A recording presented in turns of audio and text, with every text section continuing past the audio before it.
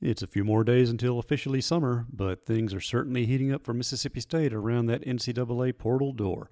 Let's talk about it here in the Dawghouse on the Believe Network. This is your host of the Dawghouse, David Murray. And if I had enough techno sense to pull it off, and okay, if that band weren't quite so tight about the use of their material, I'd be queuing up Pink Floyd's Time to introduce today's show. It's not my absolute favorite Floyd cut. That would be Have a Cigar. I don't even think it's their best work, because what David Gilmour does on his two guitar solos in Comfortably Numb is just epic. But I will state that Time is ideal for, let's say, 1 in the morning on a clear interstate when the Mountain Dew finally kicks in and you're trying to beat the sun back to Starkville. Trust me on that. It will get you a long way. And having made a lot of those type runs in following Mississippi State football, baseball, basketball, I know whereof I speak. Trust also that in college baseball circles this month, it is indeed ticking away, time that is, and it ain't a dull day neither. Not between now and July 1 when the NCAA slams that transfer portal door shut. Things have definitely been undull for Chris Lemonis and his staff, which is intact for another season so far as we can happily report.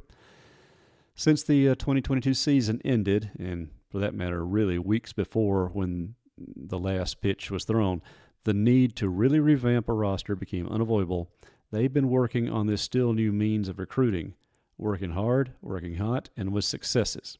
Now, I'm not going to steal any material here from what Steve and Robbie have been reporting these recent weeks of who Mississippi State has procured, who they expect to get, who they're working hard on here at crunch time, and so on and so forth. I do like the list I've seen, though, and it is far from finished. State worked it harder than they planned, you know that, and the results seem encouraging. Of course, the door opens in two directions, and by my last count, 11 Diamond Dogs had used their exit, which was second most in the SEC. I suspect that's because the NCAA's free transfer year is also closing soon. So if anyone hasn't used it by now, those Bulldogs are almost certainly coming back, and I say almost, because there are a few hoping for a draft call. Yeah, we've talked here often about the infuriating conflict between the NCAA's own deadline, and to be fair, there's got to be one, but coming ahead of the Major League selection days, July 17, 18, 19, well, the potential problems is so obvious. So a couple of guys are headed out for the draft. You know that Landon Sims and Logan Tanner are gone, and they deserve it, and good luck to them. We're hoping they both pull off a first-round draft call and keep that string going for the Diamond Dog program. Other guys, they're sitting around fretting. Will they be in days 2 and 3? Will they be drafted at all? And that's a bigger deal than usual because, as you may have learned by now, if you certainly followed the stories, and sometimes I have trouble keeping track of it myself, free agency is not the path for entry into professional baseball that it once was. So there are guys who are sitting, waiting, and watching, and if they don't hear their names called, I think it's a very good chance they will indeed be coming back for another season using the NCAA's extra year, which some of them still have. That, of course, makes it harder for Lemonis to rebuild the roster because he's got to wait to know what these guys are doing. And trust me, some of these guys would really love to be able to tell their coach, A, I am coming back, or B, I'm not coming back, for sure, either way, so that the coach can get busy about, all right, I need this position. I can let this position go. What are my numbers going to be now? Some of the guys just can't do it because they don't know whether they're going to be drafted at all, or if they're drafted high enough, will it be a position to go ahead and get gone? So that's the problem you have. July 1 portal closes, so you can't pick up anybody after that who can play in 2023. Yes, I expect State to go recruiting guys after July 1. Let's clear that up. But those players cannot play until 2024. That's due to the deadline. I tried to keep track of the NCAA's debating last week about creating 2 transfer portal windows, tightening things up, and I get it philosophically, but you know darn well that was designed with football and basketball in mind. Of course, it hasn't passed yet anyway. They're not even worried about baseball, which is so complicated because it's the only sport that has a draft in the summertime so close to when school starts again now. Yeah, You know, as I understand it, the draft was moved until middle July to coincide with the All-Star game. That was in 2021. And again, it does this year because the Summer Classic is on July 19th, which happens to be day 3 of the draft, rounds 11 through 20. You know, collegians were doing just fine being drafted in June for decades, and I do mean decades, since 1965. And not least because those not in tournament play could sign, being drafted in early June as it was, as either a draftee or free agent, and go get busy playing minor league baseball for up to half of a season. But that's not the factor it used to be for quite a few reasons. Well, for one, obviously now the draft is going to stay in mid-July. I just don't see it changing at this point. For one thing, a half season's development isn't the big deal it used to be, not for the prime picks anyway. Plus, you only have 20 rounds, so you don't have as many guys try to slot in and start getting looks at down in quadruple A ball somewhere. And plus, and this is a worrying thing for the pros way more than me, minor league systems are shrinking for economic reasons, so there's just not as many means of getting a draftee's cleats wet early with real action. What does that mean? It means a better chance that more people keep coming back to college, so that's one unintended benefit to the college game by what the pros have done. This still does not defend having July 1 as a portal deadline for baseball. And other sports, by the way, spring sports, all of them hew to that one, including softball. But what do you do with it? I can't see leaving it much later than the draft because, well, school's only a few weeks from starting. At least it is here in southern baseball country. I'll never forget a road trip 20 years ago now to Oregon for the football game, and stadium was full, fairish number of students there. And I asked somebody, said, don't you have more students games? Said, school doesn't start for another month here. And I'm thinking, really? They're not coming to class until October, but that's how it works in parts of the country. Here in the South, school starts earlier, especially in baseball country. So would you really want the portal to be open right up against the deadline for enrollment? That would be really tricky for coaches who could wait that very late date to find out if they have a full roster or unfillable gaps at that late point. Because, again, as noted, you can't fill out of the portal. You can probably go out and find some guys who didn't sign in high school, but then you got to go through the enrollment process, all that kind of stuff. This seems a good time to invoke what number one, his own self, Ronald G. Polk, often said, that if football and baseball coaches had to live with the same sort of drafting schedule that baseball does, they'd go crazy. And you know what? They would. But then so much about college baseball is crazy. I mean, just explaining how draft eligibility works to a non-college baseball person gets those eyes glazing over in disbelief. And no, I quit trying to explain to civilians how baseball scholarships work years ago. Now you start throwing in speculation of what name, image, likeness is going to do to both recruiting and retention. I reckon that would have Schrodinger's cat trying to break the flask himself. Am I showing off there with a little quantum physics reference? Sorry. You can have some fun looking it up. By the way, the fact that I'm recording this on a Saturday evening means two things. First, I got the yard work done today, so yay me. Hot? Yeah, a little, but for a Jones County farm boy, and maybe more so, all those Novembers with football and Februaries and Marches with baseball, toting cameras around the sidelines, it reaffirmed what I learned young. I would always rather sweat than shiver. Your mileage may vary. Secondly, it means that I'm not at this moment watching the action from Omaha. Yes, I do keep up. I observe a few innings at a time, much the same way I do bowl games in December. Though in this sport, I'd sure as heck rather watch the College World Series than the Gasparilla Bowl. Now, there's just nothing like the series. Nothing. There are things bigger. I totally admit that. And there may be some things as good, but there ain't nothing better and there ain't nothing like the College World Series. I want to say on record that watching Notre Dame co-opt bananas as their thing here in the postseason doesn't offend me. No, not really. If it reminds us of that glorious Rally Banana days of June 2018, well, more power to them. State got there first, and in fact, I'll be republishing my 2018 story from Omaha on that subject sometime Sunday. It's always good to recall the good times. Speaking of recalling the good times, I hope that those who had a chance to enjoyed Banner Year, which debuted this past week. If you happen to miss the 1-hour documentary on Mississippi State's 2021 national championship season, with most of the emphasis there on the Super Regional in Omaha, well, don't worry. It's going to roll around in your summer screen often. Hey, anything rather than showing the 25th replay of the Alabama spring game. Now, my own modest involvement there was giving the director and crew some tips on what to ask several subjects they were going to interview. I warned them about Ron Polk. You can ask him any question you want, but he's going to answer the questions that he wanted you to ask. And, of course, I spent some time sitting on the wrong end of a camera myself. I just hope I did everyone fair and proud in what I said there. But back to the transfer portal, Mississippi State is just going a crash program here, and it's paying off with a lot of pitchers, some starters, mid-relief, some closers, and State absolutely needs a new closer this coming year. And there's the chance, certainly, that you get some pitchers back that you weren't counting on that are going to take advantage of that NCAA extra season.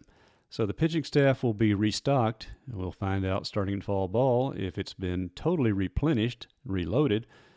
But that's what Lemonis and crew are doing right now, and Scott Foxhall made no bones about it. He's got to rebuild the pitching staff totally because for reasons various and forthwith, some guys just didn't work out or they're a little behind schedule or whatever. That's baseball, also recalling on Ron Polk. And while it's a hard way to do things because Mississippi State has always been pretty loyal to the players who come here and commit to it. The portal era, I'm not going to say it makes things unfair. I'm just going to say it puts all the more pressure on players to produce sooner, including those who bluntly weren't given chances in real games. You only saw them in bullpens in fall and spring. It's brutal. I freely admit it. It's tough, but that's the reality of the game, and Mississippi State is not a program to take lightly, missing out on Omaha. As much fun as it is to watch those games, and I truly enjoy watching the stadium more than I do the games here on my television. Okay, if you had to miss a year, like I told Kathy, with the price of gasoline, the price of lodging, the price of food, this was probably a good year, if there ever is such a thing, to not have to make that 900-mile trip up into the plains just for the pure expense of it. And last year was expensive enough as it was. Thank you, boss, for the bonus check, which helped pay for the hotel for all those 12 days. I miss it. But maybe also talking to a Mississippi State administrator, too, they were candid enough to say that maybe we needed a little bit of a break after going 3 of the last 4 years, and the one time you missed was because there was no series at all, and we were all trying to cope with a crazy world at that time. So it feels like State's been there 3 straight times. Well, they're not going this year. But if this portal reload works and gets it done, speaking about one advantage to a July draft. I've made it sound like there's nothing good about it. I am going to give you an advantage to it. It's more time for college coaches to get a better read on whether their guys will be drafted at all. And with a 20-round draft, it's a lot tighter than it used to be. And since there's such piddling money for free agents, really you just have to worry about the draft. And players can say what they want to, but if their name's called, in this day and age, you're probably well advised to go. So now Lemonis is getting a better read on that, so it gives him a better idea of what he should do at the risk of overloading the roster, which I always have to stress. It must be 35 total, 27 can play. Like I said, it's a tough deal to work with, but hey, imagine. I mentioned crazy rules difference. Maybe football's about to face that because the NCAA is going to the 2 years, allow more than 25 to be signed in any 1 year, but you still have to stay at the 85 limit.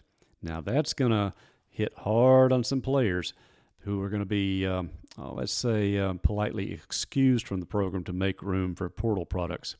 I think I saw a figure this past week that something like 20% fewer high school players were signed in the 2021-22 signing years than there were any other year.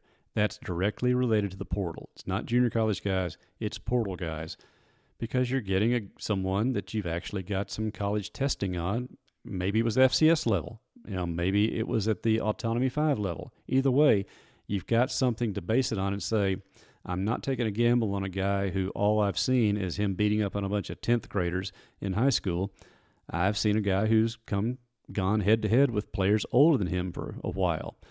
That is, if the other team will give me some tape. Well, but that's where you better have some friends in the business who can help you, because you're going to hit those programs as a feeder. Mississippi State's already doing it, and yes, Mississippi State's going to get rated by the teams who will see State as a feeder for them. That's the vicious cycle of the portal, and we will be talking about that a lot this fall and in coming years. Also about football recruiting. Well, last weekend was Top Dog Camp. This weekend was the 7-on-7 camp. And Steve Robertson and Paul Jones are doing the reporting on that, talking to players. You know, the pirate flag has been flying a few times this past week as more commitments keep coming in or more guys get offered. They certainly go to social media to celebrate it, and Mississippi State does everything they can to help them celebrate it with all the promotional stuff, which once upon a time was absolutely verboten, and now is totally encouraged. Wear the uniform, pose in front of the big Adidas box.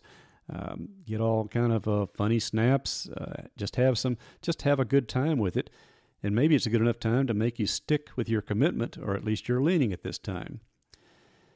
Yeah, early commitments. That's a topic worth discussing at some point, and let's delve into it a little bit now.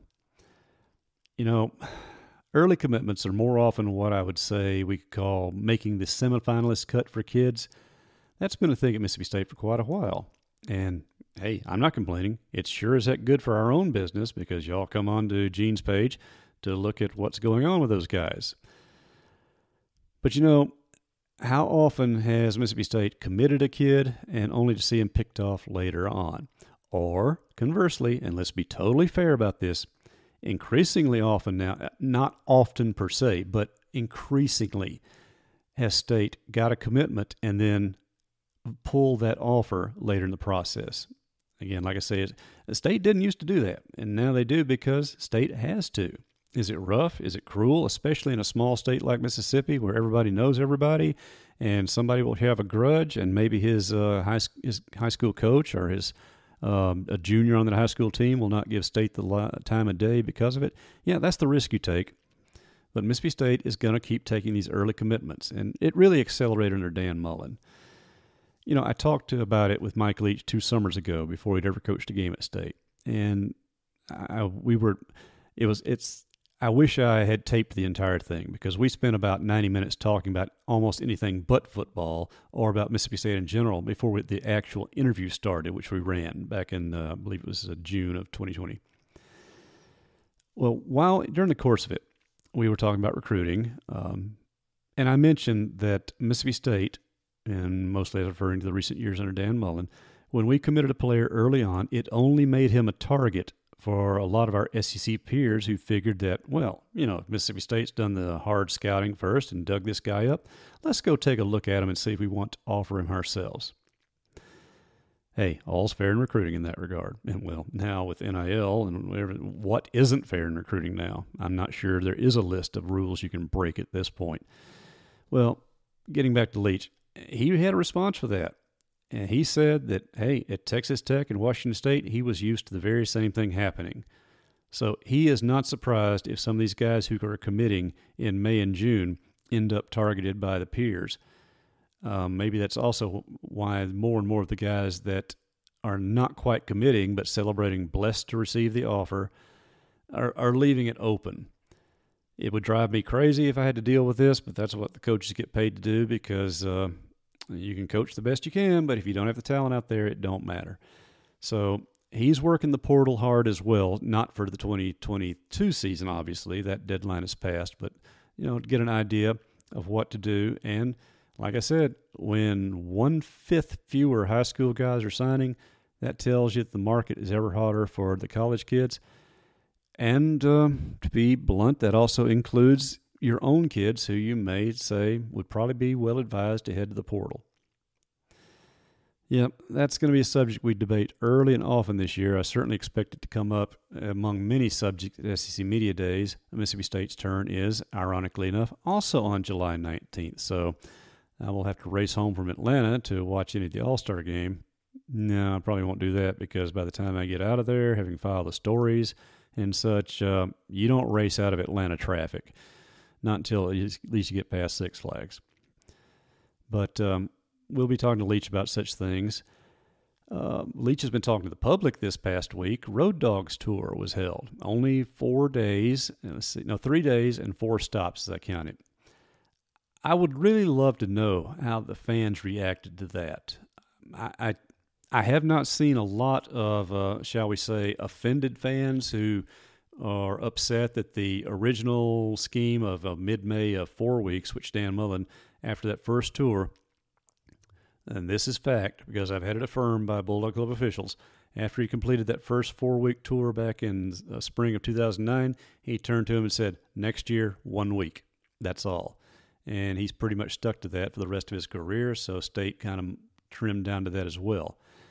However, we do have the happy hour events coming up. I don't know much more about it than I did when it was announced a couple of weeks ago. I certainly don't even know the schedule, but I'm waiting for it because I want to make some of these stops myself and take the temperature of you, the fans, because trust me, in 4+ decades, I've heard everything a coach can say.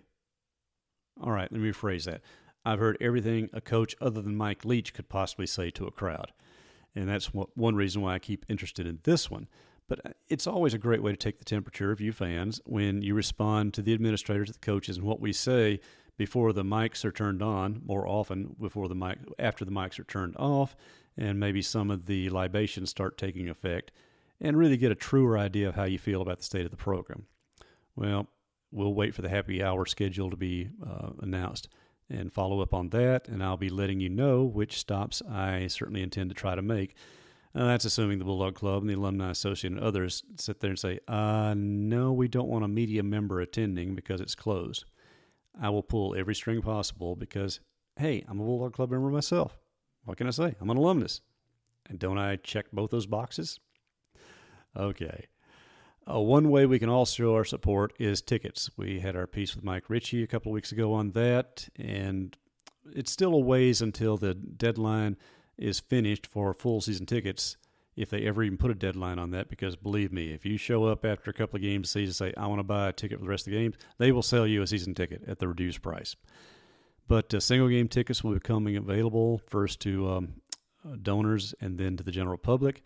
We publish that schedule as well. And that will be a great way of taking the temperature, too. And I mentioned this before, but I'm going to remind it again because people I've talked to in the administration and the media relations office, they really want this stressed. Mississippi State worked hard to get an evening opener for this season. Well, they got it. And this was not any kind of late charge to it. They have been priming that pump for months to get this done, and now they've been rewarded with it, with the evening opener against Memphis. So it's up to everyone to back up their efforts by buying the tickets and then showing up to the games. And that is my lecture for the evening as far as that goes. Any other football news? Not a whole lot going on, obviously, but we hope to have a practice schedule soon. The roster is pretty much finalized. There doesn't seem to be any eligibility problems looming as best we know. So kind of quiet on that front. A little too quiet, as the old Western line would say. But again, maybe we don't mind a little bit of quiet this year because we've certainly had enough noise made in recent years by the Diamond Dogs, enough noise building up to the first 2 seasons of Mike Leach, and now it's time to settle into a little more routine and take our breath, get ready, because Media Days is not all that far away, just a month from tomorrow. Gosh, I hate going to Atlanta. But that'll be coming up, and not long after the first practices will take, we'll certainly update you on what practices are available for public viewing. Oh, related to that, there's been a little misunderstanding out there about Mississippi State's policies on open and closed practice. You know what? If it was left up to Leach, he wouldn't care if media were there at every practice. He has said that. The simple fact is that space doesn't really permit that. It's not that he's worried about people seeing something that they shouldn't see, although we're very much encouraged, don't talk about injuries. Well, that's just basic. If you want to get this thing closed down fast, talk about injuries, talk about fights, all the fun stuff that we'd like to report on, but if you have any sense at all, you know why it can't be done. But he believes in access and letting people see the program, seeing what's going on.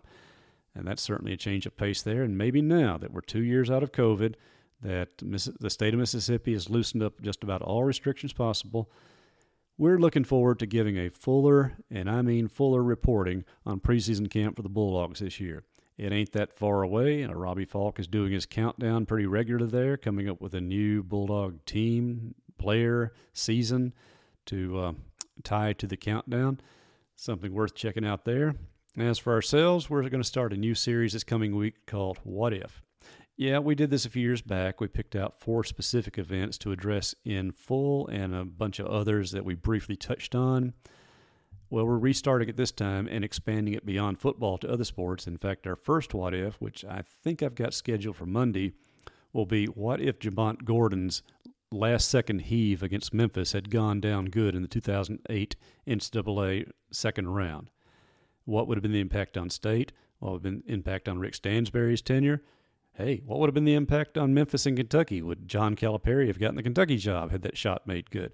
Things we enjoy discussing. And we'll pull out some more. And your suggestions are always welcome. You can go on the message boards and make your own nominations. And by the way, keep them realistic. We're not going to go into the realm of the absurd, which was never going to happen. Jimbo Fisher was never going to be the head coach at Mississippi State. He was using it for a salary play, which is, hey, that's what he's supposed to do. Monte Ellis was not coming to college. So let's stick to realistic ones. You know, does this guy avoid an injury? What does it happen? Oh, by the way, I'm trying to remember off the top of my head the 4 I addressed. I still consider maybe arguably the most important what if was, no, it wasn't Gene Morgan and the foul ball. That was up there until this past year. Now that we got that trophy in Mississippi State, it's kind of taken a little bit of a step back. No, mine was, what if Bobby Collins had been hired instead of Embry Billard in 1979?